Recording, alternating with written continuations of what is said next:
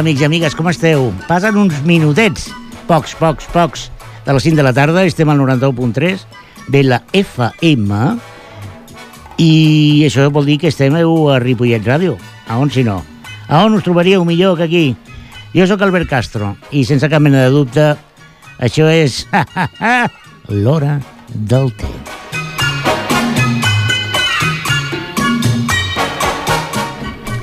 Bé, i aquí tenim avui, aquí hem portat, qui farà un té o un cafè amb nosaltres? Doncs bé, volem saludar el Toni Santiago. Molt bona tarda. Bona tarda. Què tal, Toni? Bé. Qui és el Toni? Qui és el Toni? Doncs la veritat és que fa força temps que el conec, malgrat que és molt jove, i la veritat és que quan el vaig conèixer vaig pensar, uah, quin tio més raro. Tan jove i dedicant-se a això. Però a mesura que anava coneixent i que anava descobrint la seva feina, vaig pensar, ospa, vull dir, aquest home sap el que fa i perquè el Toni Santiago és director de coral. Toni, abans de començar l'entrevista t'he de fer la pregunta de rigor. Té o cafè? Cafè. Home, menys mal. Menys mal. Perquè pensava que em diries el té. Em prenc dels dos, però si n'he d'escollir un, em quedo amb el cafè. La teva activitat va vinculada al món de la intel·lectualitat. Clar, doncs el té és com molt més... Exacte, vull dir... Petit, petit. Queda millor, no? Vull dir, clar, el cafè és més barroer, més de... Però el cafè, molt bé, molt bé. Però a vegades prens té. Sí. Ets d'aquests que en comptes d'un té demanen un arcoiris, té verd, vermell, negre... O ets un de té normal i corrent? No, m'agrada provar coses noves. Ja estamos. Bueno, però dic cafè, apunta que dic cafè. Jordi Puy, el tècnic que tenim darrere del vidre, protegit, perquè no li salpiqui res. Bona tarda, company i amic. Bueno, ja has vist, A veure si... Avui, Jordi, presta atenció perquè igual aprens alguna cosa.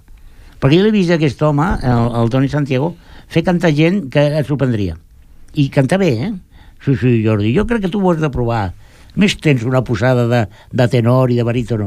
Va dient que no. El Jordi, tot el que no sigui botons amunt i avall, escolta, li fa molta por. Bé, bueno, comencem a parlar. A veure, Toni, imaginem que, fa un parell o 3 anys, quan eres un nen petit, tenies les teves aficions, com tothom, i com neix amb tu l'afició a la música? Quina pregunta més original, Has vist? Com neix la teva afició? Doncs suposo que no va néixer tampoc, i era allà des del principi i es manifestava, no? Una sensibilitat cap a la música, cap a tot el que era artístic i mica en mica doncs vaig començar a demanar, sisplau, que m'apuntessin a activitats, doncs, a guitarra, extraescolar a l'escola, coses d'aquestes. Finalment ho vaig aconseguir, de la guitarra vaig a passar al cant, del cant a la direcció. Perquè tu ets original de Lleida, no? Sí. D'un poble de Lleida o de la capital? De la capital, d'un barri. Bueno, mira, perdona, clar, de la Terra de Ponent. I clar, jo imagino que a casa teva no va sobtar. Perquè, clar, que t'agradés la música ja està bé, però el cant... I aquest nano ja vol ser com el Rafael o com el Serrat. Casa meva era una família molt humil, molt treballadora, i les arts eren una cosa de la televisió, pràcticament, molt vinculades a lo festiu. Mai s'havia parlat del cant ni de la música com a una cosa professional. I els hi va sobtar una mica, no? Els hi va sobtar molt. I vaig haver d'insistir molt perquè m'escoltessin i de fet fins als 13 anys no vaig començar a estudiar música. Molt bé. Que és una edat bastant... Sí, ja és una edat una mica ja per avorriment, no? Vas guanyar per avorriment. Allà al límit. Molt bé. I quina és la teva formació musical? Com va anar aquesta trajectòria? Doncs vaig fer un spring, com te pots imaginar, de retrapar tots els primers anys de formació, d'iniciació, de cicle elemental d'estudis, de llenguatge musical i de guitarra en un parell d'anys, i de seguida vaig preparar-me les proves d'accés al conservatori per guitarra. Vaig accedir i vaig fer... Per guitarra? Per guitarra. Curiós. arriba un moment al grau mitjà on has d'escollir un segon instrument. I el segon instrument que vaig escollir era el cant, perquè per un motiu o per un altre doncs vaig començar a cantar al grup de l'institut, vaig començar a cantar amb un quartet d'aquests que fan bodes, bautizos i comuniones, i bueno, doncs la veu era una cosa present a la meva vida. Però quan dius cantar et refereixes a repertori clàssic, coral, sí. o amb un grup d'aquests de rock? Al conservatori evidentment la línia de Lleida, del Conservatori de Lleida era clàssica, i vaig començar a estudiar aquest segon instrument de veu amb la línia clàssica, pura i dura.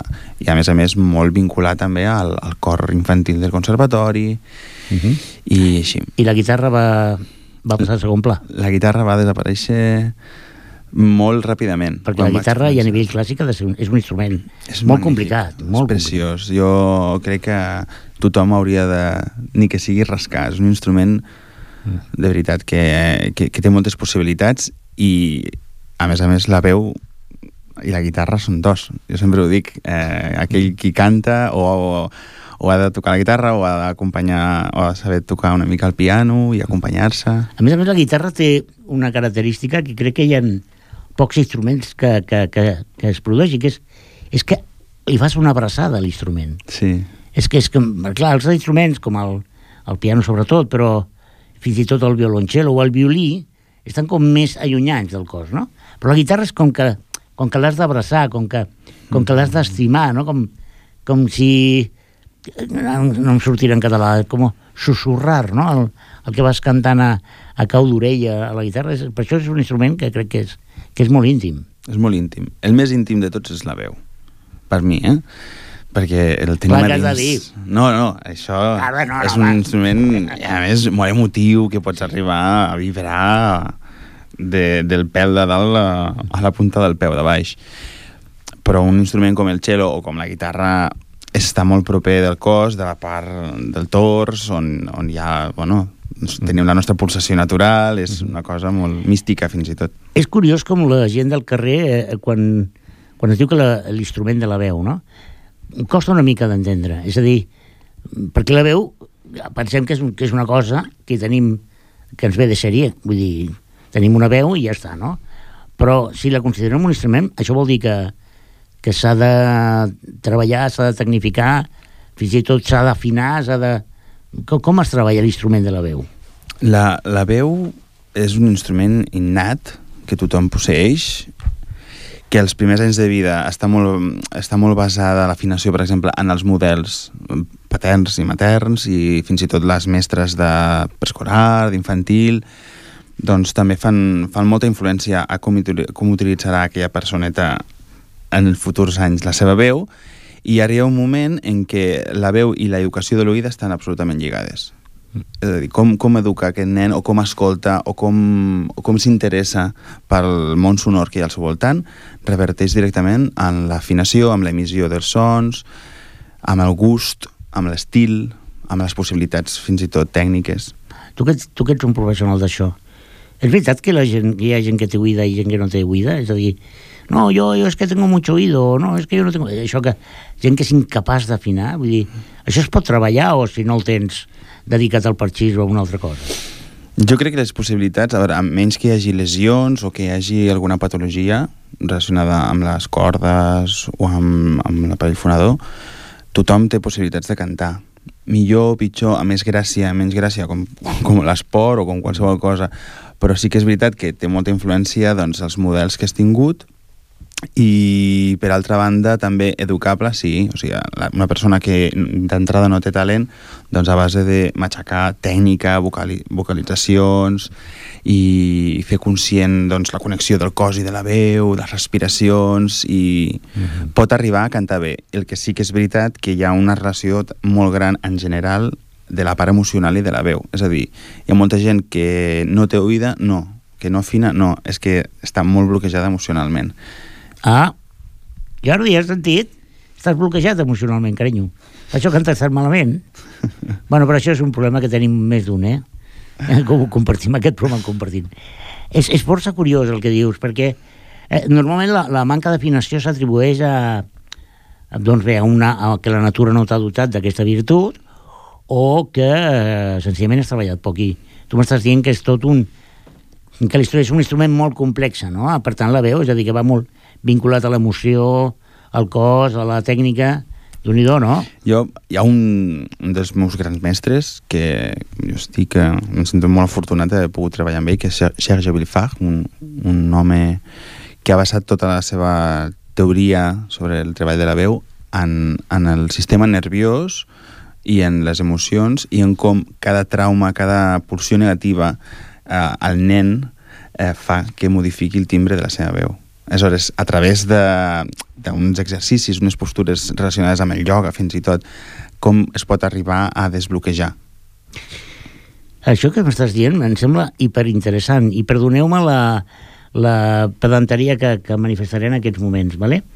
Per la meva formació professional, jo soc terapeuta, cosa que no té cap mena d'importància, però això m'ha permès conèixer un mètode de treballar amb sords que es diu el mètode Guberina, que és un mètode basat en funció de la col·locació del cos i de determinats exercicis físics amb unes postures X, el cos de forma natural emet uns sons que treballats, conscienciats, poden convertir-se en paraules. És un mètode no està gaire estès perquè és patrimoni d'uns quants, és un mètode privat i per desgràcia és un mètode car. Vale? Però té molta relació amb el que tu m'estàs dient, és a dir, que d'alguna manera l'emoció condiciona la veu i això és fantàstic. És a dir, podríem dir que a través de la veu podríem fer una teràpia amb problemes de tipus afectiu, és a dir, algú que ha tingut un problema podria a través del cant i de la modificació d'aquest cant arreglar-ho o viceversa, és a dir, o millorar la seva veu, solucionar els seus conflictes. Més aviat això. Sí, veritat, no? És a dir, el problema és que, clar, és a dir, la tonificació muscular, tot el que envolta la veu com a instrument és molt sensible a això, al sistema nerviós, no? Que a poc es va, com te diria, la puresa del plor del bebè, no? Aquesta emissió absolutament forta, punyent que es clava, no? Això moltes vegades en aquesta tècnica es diu la puresa de la veu, no? És com fer una regressió a aquest punt, no? Oh, que interessant.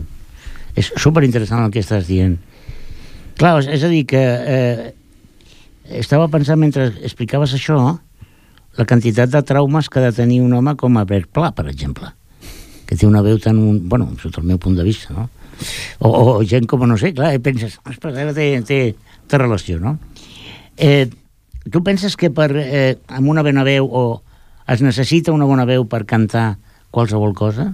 És a dir, si jo canto, per exemple, com Albert Pla, o canto com a Pavarotti, evidentment, o com a altre tipus de cantant més o menys popular, fa falta una bona veu per qualsevol tipus de cantar, o hi ha estils que dius, mira...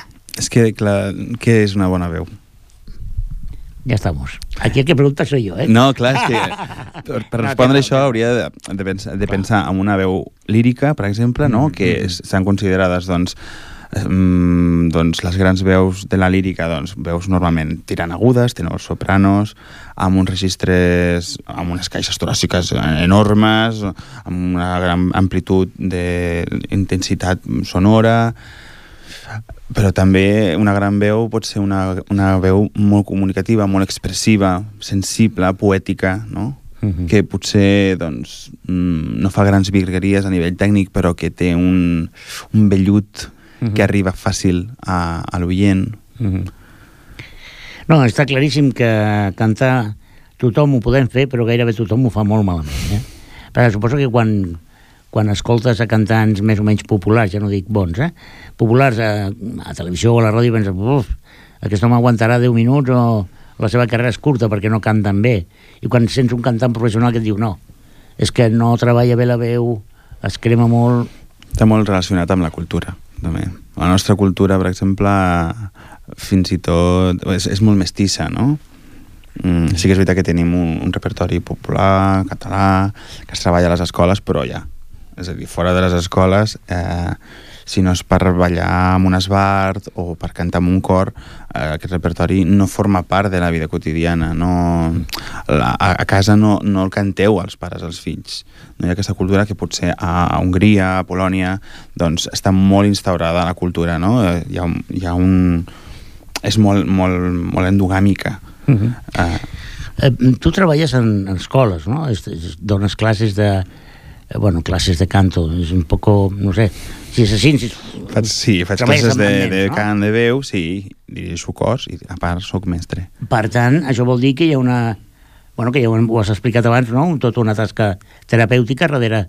No només ensenyes a cantar, sinó a destapar emocions també, no? Sí, i en si cantar i treballar amb la música fa persones més sensibles, no? O sigui, no només amb la música, sinó, jo què sé, amb el que balla o el que pinta, tot el que sigui artístic, doncs fa persones, millors persones. Jo sempre dic que l'art fa millors persones i la tasca que fem els docents doncs és respectar tot el fet artístic, però també intentar que la gent sigui sensible en general. Clar, jo m'imagino que abordar una classe... Quants alumnes tens en una classe? A l'escola, doncs, tinc uns 25, 20, 25... 20, 25 a l'hora? 27, si alguna cosa... Treballant a música? A l'hora, sí. Vale, molt bé. Afrontes aquest repte de 20, 25 i dius: vinga, nens, avui anem a cantar. Com s'arriba a... Perquè, clar, a veure, hi ha estils musicals per cada època, d'acord? I, evidentment, les persones de la meva edat, que jo ja estic a la segona edat mitja, doncs a mi m'agradaria cantar segons quines coses, no? Que no tenen res a veure el que li agradaria cantar una noia o un noi de 18-20 anys. Però un nen petit, com se li motiva per cantar alguna cosa més enllà, sisplau, del gegant del Pi i d'aquestes topicazos que segurament estan molt bé, però això motiva els nens. És un bon començament, la cançó popular... Hi ha cançó popular i cançó popular, Vull dir, jo penso que l'has de justificar també amb un nen de 3 anys, no? Que seria l'edat amb la que jo començo a ensenyar música a l'escola. Li has d'explicar què passa, què li passa a aquell personatge. Quan ho canta, ell ja ha d'utilitzar el seu imaginari. No pots dir-li, avui aprendrem aquesta cançó i punto pelota. I després farem una dansa i ja està. No, les has de contextualitzar, moltes vegades les il·lustres. En si la cançó dona igual en aquesta edat. El que és important és que el nen vibri amb aquesta cançó, no? I li digui alguna cosa. Sigui una cosa, doncs, com viure un conte o explicar un conte, o si pot ser divertit millor, no? I si pot ser lligant moviments i cantar alhora, doncs millor. I quina edat creus tu que seria la ideal per començar a estudiar ja una mica seriosament educar la veu? Perquè, clar, la veu canvia, vull dir, tenim exemples com el Joselito, per exemple, no? Que tenia una veu i quan li va canviar la veu pròpia de la natura se'n van anar orris. Quan seria un bon moment per dir ara ja s'ha après a viure la cançó, però ara aprendràs a treballar l'instrument? Quina seria una edat o no n'hi ha? A veure, cantar es canta des de que naixem, no? Perquè és una cosa absolutament incorporada a l'ADN, quasi. No? Cantem com respirem, millor o pitjor. El que passa que sí que és veritat que hi ha una cosa que es diu la tècnica, o hi ha una cosa que es diu el fer conscient allò que estàs fent, no? Que ja deixa de ser un fet mecànic i passa a ser un fet conscient. Jo penso que a uns 8 o 9 anys es pot començar a treballar de manera conscient la veu. Normalment en el programa, mitja entrevista, que estem a punt d'arribar-hi, posem un tema musical que li diem al convidat que ho demani. Tot és mentida, li diem, escolta, hem preparat això, tu diu que vols això. No, en aquest cas no és veritat. I en aquest cas escoltarem una... I ja d'entrada demanem disculpes, i en aquest cas extraordinàriament no és culpa del Jordi Puy. Normalment és culpa d'ell, però en aquest cas no, perquè el que escoltarem és un tema de la Coral Jove de Sentmenat, i és un tema d'un espectacle que ara em faràs una presentació breu. Ho dic perquè si el so no té la qualitat marca de la casa és perquè està agafat del YouTube, d'acord? I ja sabem com va el YouTube, d'acord? Per tant, és culpa de les multinacionals, Jordi, no? No pas nostra. Què escoltarem i dins de quin context està? Mira, dintre del que hem pogut trobar que estigués penjat al YouTube, doncs aquest és un tema que fa uns 4 anys que vam cantar en un espectacle que es deia Mongetes, que era tipus teatre musical, i és un tema que és de Leon Tobic, que es diu Carol of the Bells. Doncs escoltem el Carol of the Bells i després continuem parlant amb el Toni, perquè a mi el La major no m'acaba de sortir bé.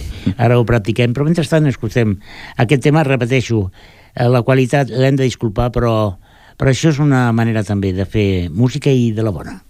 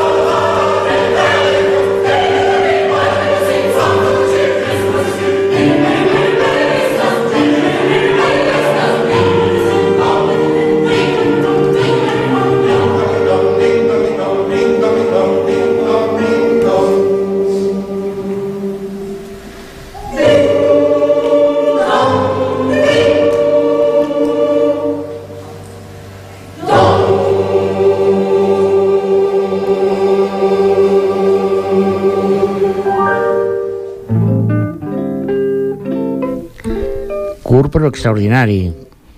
Mongetes és un espectacle que jo he tingut la sort de veure diverses vegades, a més, I no només el Mongetes, sinó altres, però arribarem a mica en mica a parlar d'aquesta coral, de la feina que fa el Toni Santiago, que tenim avui com a convidat. Explicaves abans que vas cantar a la coral de l'institut i després al conservatori. El conservatori et va marcar una línia coral, però quan decideixes cantar en corals? Jo crec que hi va haver una directora quan jo tenia 14 o 15 anys que em va marcar moltíssim, que és la Blanca Julià, una directora extraordinària de Lleida, amb una solvència musical fantàstica i un domini del piano extraordinari, que penso que no està mai de més dominar el piano quan dirigeix. És que no és el cas, però bueno, tenim coses pendents, que està molt bé també. I aquesta noia, la Blanca, penso que em va frapar molt, em va crear com una mena de model a seguir i una manera d'ensenyar, una pedagogia molt pura, molt clara, no? Molt respectuosa també, i vaig veure el que va fer amb nosaltres, no? I realment nens que no havíem cantat pràcticament mai, i com va arribar a treure un so brillant d'aquell cor que eren, no sé, 13 o 14 adolescents o preadolescents. I què cantàveu? El tradicional, Cantàvem de tot, cantàvem doncs cançons els típics cànons o cançons d'arreu del món, alguns fragments de cantates també, una mica de tot. I bé, estem parlant que eres escarosament jove, i quan surtes d'aquest coral passes per més corals? Sí, vaig passar per... De fet, aquesta era la coral intermitja del Sicoris Club de Lleida, que és l'escola de música on vaig començar a estudiar guitarra i això, i llenguatge. I després d'aquesta coral intermitja vaig passar al cor adult de la mateixa secció coral, de la mateixa escola coral. I d'aquest cor adult ja vaig passar a l'Orfeó Lleidatà, vaig passant per diferents cors al llarg dels anys, fins que me'ls havia corregut pràcticament tots, i ja vaig començar a tenir una mica de curiositat per la direcció, que també em va arribar molt pel magisteri musical, que era una part I vas agafar les maletes i vas dir cap a Barcelona. I vaig venir cap a Barcelona, on vaig trobar, per sort, gent molt bona també, a la qual li he d'agrair moltíssim el poc o molt que sé, i a través de la Federació de Cors de Claver i la Federació d'Entitats Corals de Catalunya, doncs he anat fent diferents cursos i coneixent directors de molta qualitat, i a través del cor on canto també doncs he pogut accedir a grans directors, que això també, doncs, encara que siguis intèrpret, estàs allà al davant, estàs veient que està fent aquell mestre i n'estàs aprenent. Toni, a banda del cant coral, que ara entrarem a parlar d'això perquè tinc moltes preguntes a fer-te, però has pensat mai de fer o has fet alguna vegada altre tipus d'interpretació que no sigui el cant coral? Sí. Explica'm això. Doncs m'interessa moltíssim, per exemple, el teatre musical.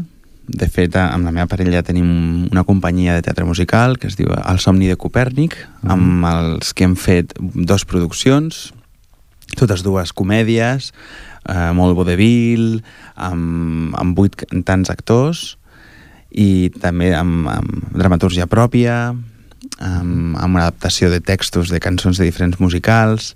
El gènere del teatre musical és un gènere que m'atrau moltíssim i que em fa vibrar moltíssim. I tu com a cantant? Perquè tinc una amiga meva i teva, més amiga teva que meva, en la qual li dic, escolta, què li preguntaries tu al Toni? I diu, fes-lo cantar.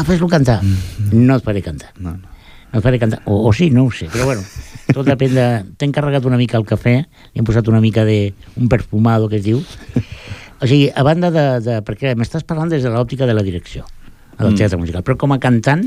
Jo formava part, jo era un d'aquests 8 cantants de la companyia, en soc també, continuo.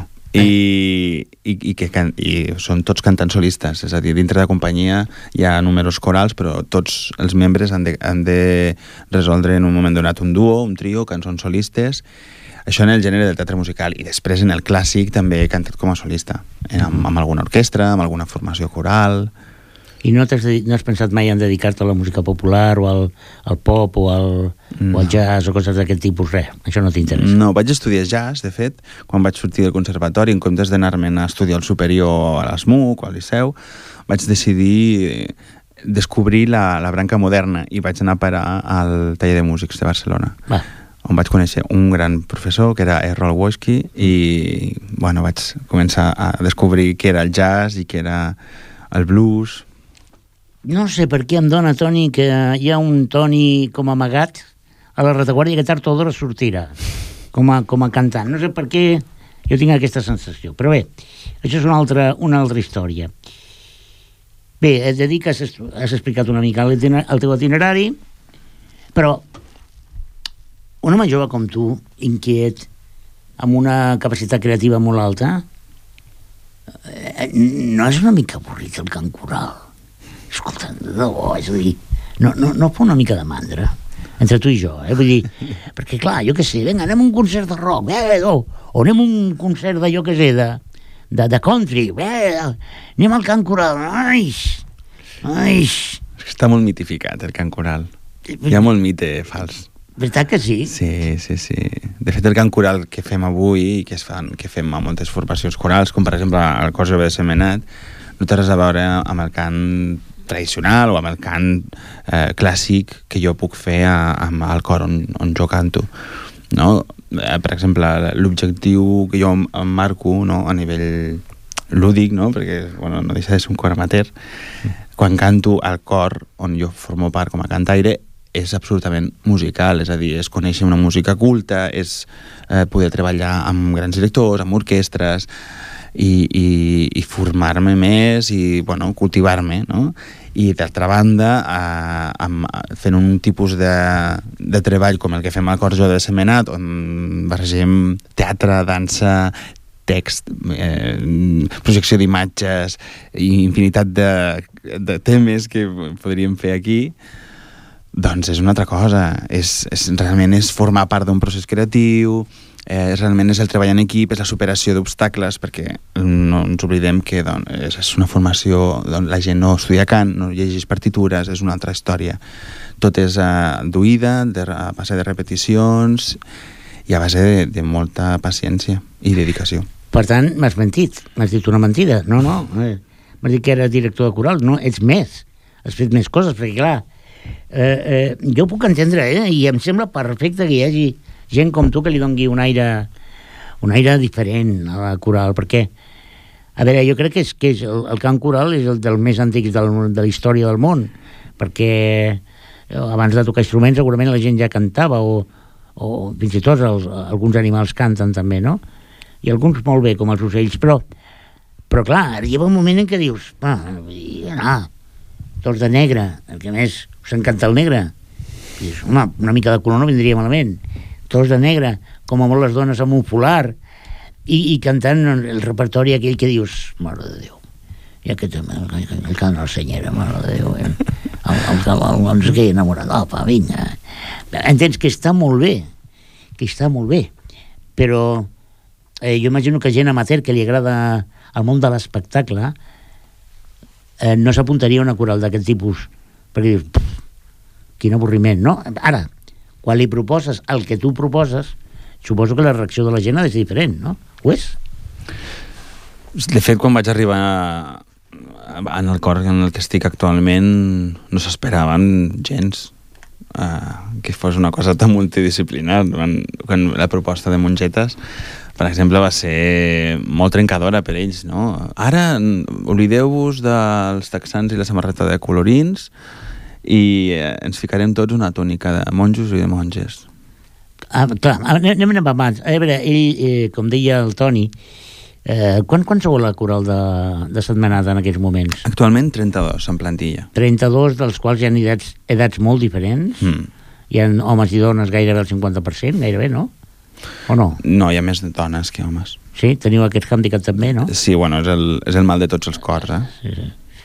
I bé, ell planteja com deia, no només treballa la veu bueno, ja ho he sentit aquest fragment, unes veus absolutament compactades, afinades, amb una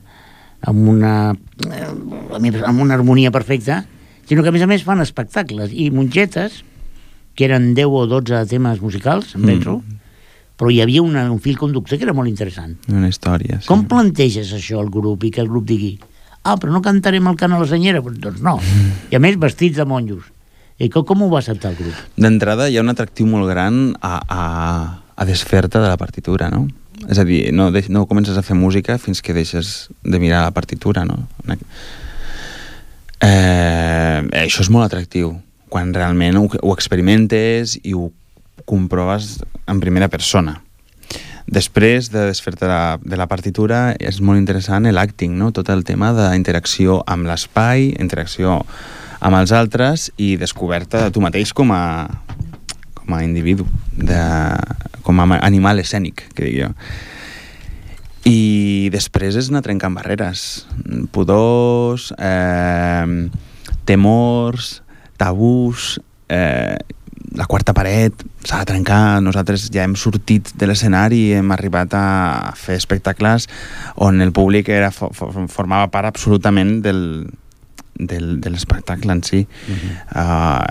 Buscar escenaris diferents amb la natura, als carrers, amb un cafè.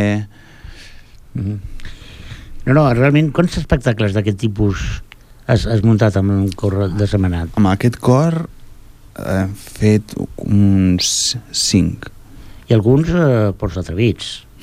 Sí. Alguns amb un missatge que jo penso que tot plegat era molt més que una coral cantant cançons molt ben harmonitzades, sinó que hi havia darrere un missatge, un treball escènic, una intenció que Déu-n'hi-do, Va ser sobre una violència de gènere. Com es deia aquest espectacle? Llàgrimes al desert. Llàgrimes al desert, no? Era un espectacle realment important i que notaves en els cantaires com havien de contenir l'emoció del que estaven fent i el que estaven dient en pro de l'espectacle, no? Ho van acceptar bé, aquest espectacle, o va haver-hi qui va dir no, perquè no s'entendrà? Jo crec que de tots els que hem fet ha sigut un dels espectacles que més ha fet créixer els cantaires. Aquest espectacle, de fet, el vam estrenar aquí a Ripollet amb el cor de Veus del Vallès, i el cor de Sentmenat hi va participar com a cor col·laborador. Ja va ser molt emotiu, en aquest moment va ser molt emotiu, tot i que el cor era un cor estàtic on estava en una segona línia escènica, i tot el que era moviment i expressió i text era de part d'una actriu i d'unes ballarines i un ballarí. Ara no, ara hem incorporat un actor i una actriu que estaven tota l'estona en actiu. Els cantaires tenien part de dramatúrgia, les noies representaven dones maltractades i els homes maltractadors. I hem incorporat el paper de la mare, per exemple, a través de la solista, i bueno, doncs tot un vídeo de creació i una dramatúrgia una mica més treballada, també amb un disseny de llums doncs, més teatral. Espectacular. L'espectacle espectacular. Ja us ho dic jo, que gràcies.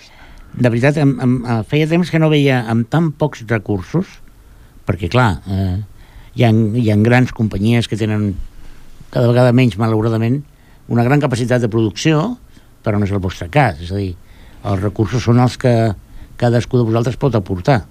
És a dir, el que sap edició de vídeo ho edita, no? Imagino que va una mica per així, no? Sí, nosaltres ens organitzem per comissions. Però he de dir que el resultat era realment extraordinari.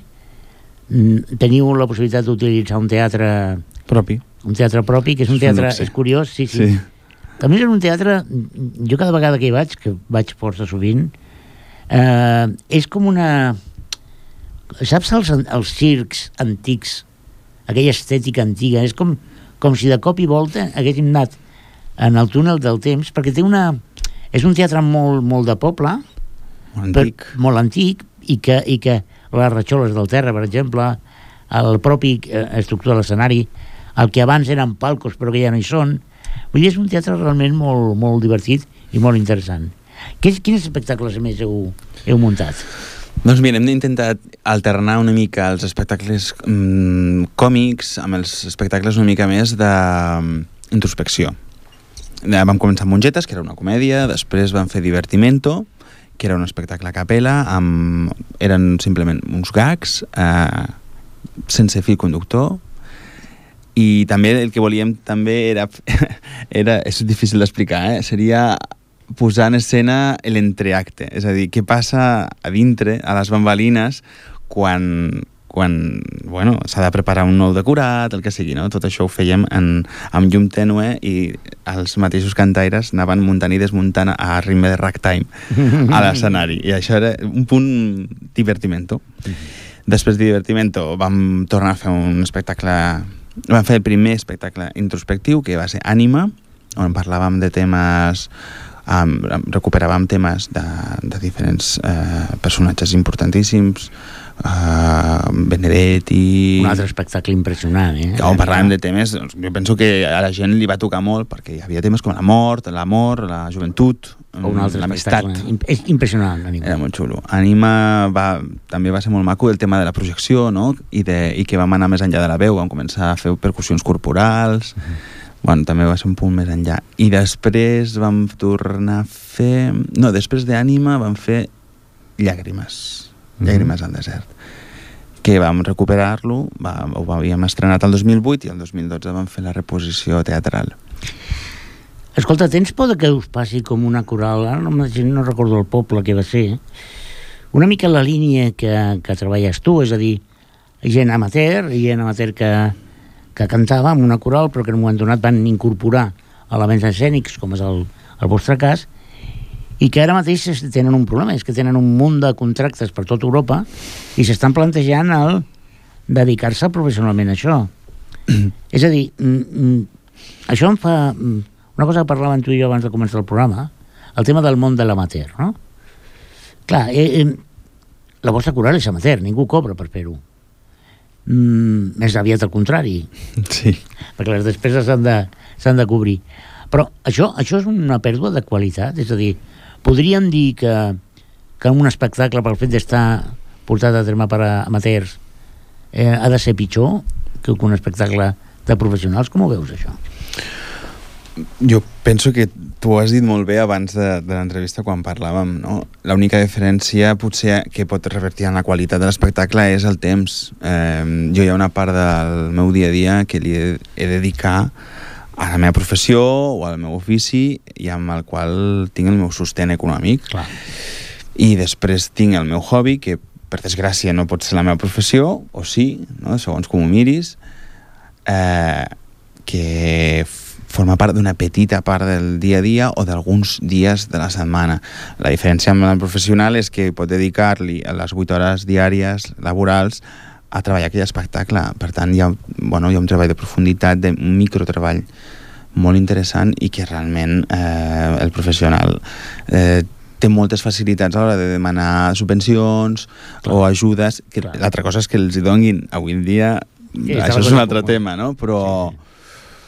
Però vaja, t'ho comentava, l'amateur ha d'estar orgullós després d'un espectacle de dir i soc amateur, no? I no pas utilitzar la paraula amateur com una excusa. No, és que, clar, he sigut fluix, però és que soc amateur. No, a més, el fet de fer-ho perquè vols fer-ho també dona un plus de motivació, no?, a l'hora de treballar.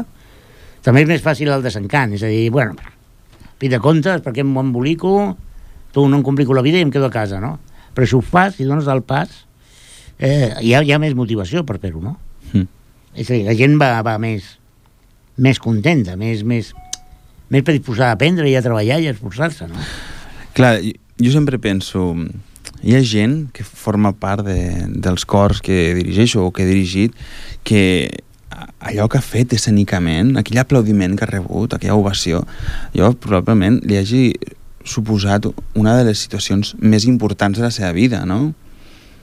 Perquè realment, si tu planteges, no, el que te pot aportar a fer alguna cosa artístic amb reconeixement, encara que sigui des del punt de vista amateur, és important. És a dir, fa desenvolupar a la persona, fa millorar la confiança en un mateix, fa que millorin les seves relacions socials, reverteixen moltíssimes coses, no? I el fet de que un amateur surti de l'oficina a les 8 de la nit, se'n vagi a assajar 2 hores i estreni un espectacle als 6 mesos amb un teatre ple de gom a gom, amb uns aplaudiments, la gent dempeus dient bravo, doncs això formarà part de la seva memòria vital, no? I és important. Molta gent subestima també això, no? Tot el procés. Sí.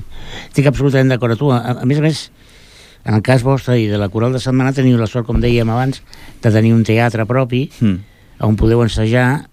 I clar, un teatre és un decorat, és un entorn, és un espai fantàstic per cantar, tot i que l'acústica no és massa bona, però bueno, és igual, s'ha de millorar.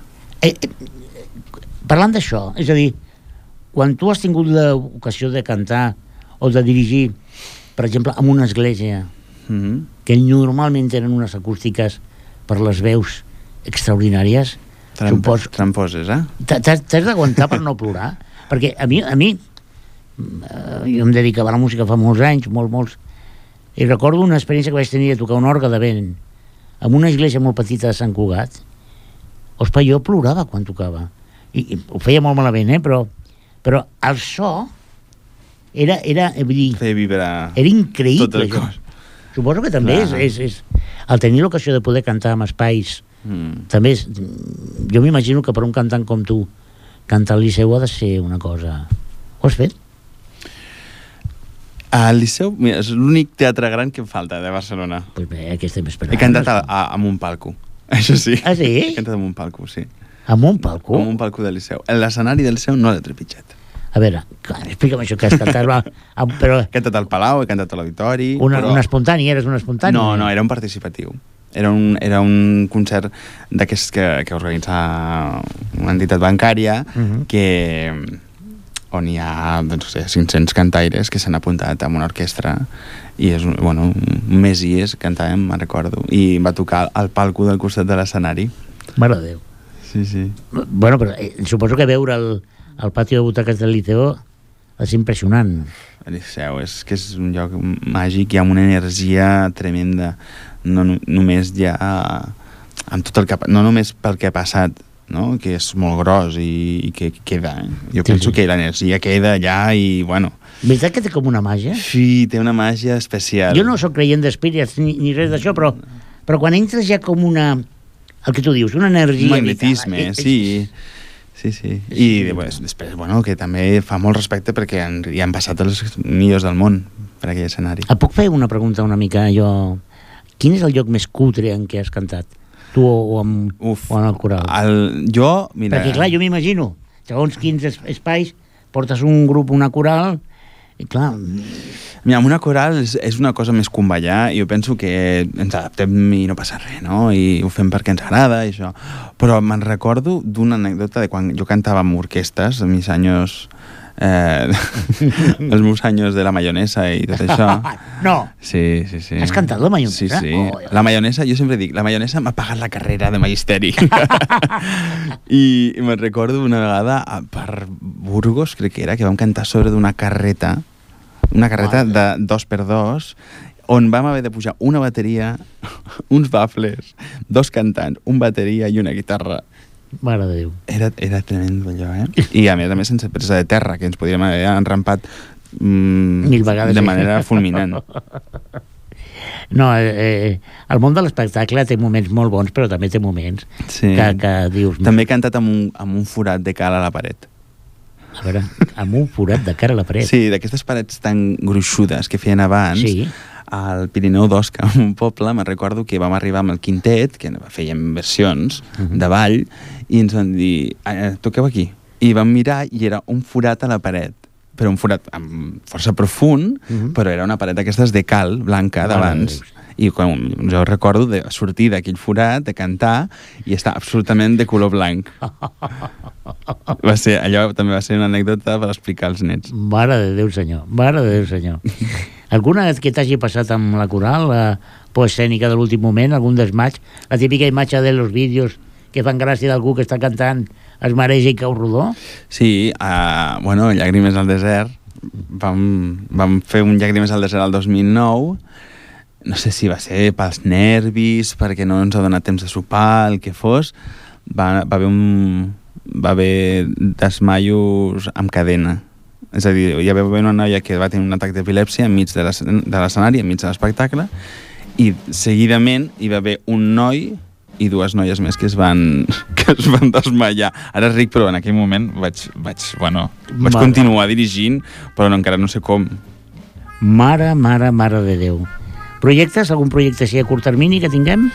Projectes, sí. Tenim un hits amb el Cor Jove de Sentmenat, ara el dia 29 i 30 de juny. Ja no hi haurà entrades, ja? Sí. Això, la Societat Coral de Sentmenat. I després tenim en ment un espectacle sensorial pel gener de 2014, on volem començar a arriscar-nos de veritat. El d'ara era un entrenament. Ara ens volem arriscar de veritat, volem començar a ficar menjars i que el públic faci un recorregut per les sensacions de veritat. Bueno, si algú tenia algun dubte de per què hem portat a l'hora del té el Toni Santiago, suposo que queda absolutament dissipada. Toni, moltes gràcies. A tu. Bueno, que us ha agradat el programa? Perfecte, clar, i a mi, però us ha agradat perquè portem bons convidats, perquè tenim un bon tècnic, que és el Jordi Puy. No, de debò. I si tant us agrada, el diumenge a les 5 podeu tornar a escoltar el programa, perquè es repeteix. Però si dius, ja és que estic malalt, o el Toni Santiago vol dir, li dirà a la gent de Sentmenat que escolti l'entrevista, ripolletradio.cat, i es pot descarregar aquest programa i qualsevol altre d'aquesta emissora. Toni, moltes gràcies, de debò. Moltes gràcies a vosaltres. Com es diuen al món de l'espectacle, que tingueu molta merda. Gràcies. En tot el que feu. I a vosaltres res més, convidar-vos el dijous de la setmana que ve, que tindrem un programa que per mi personalment em fa molta il·lusió de fer. Per tant, sense res més que dir, i amb una mica de tristor i sense cantar. Dir-vos que ha estat un plaer compartir amb vosaltres i amb el Toni aquesta hora del té.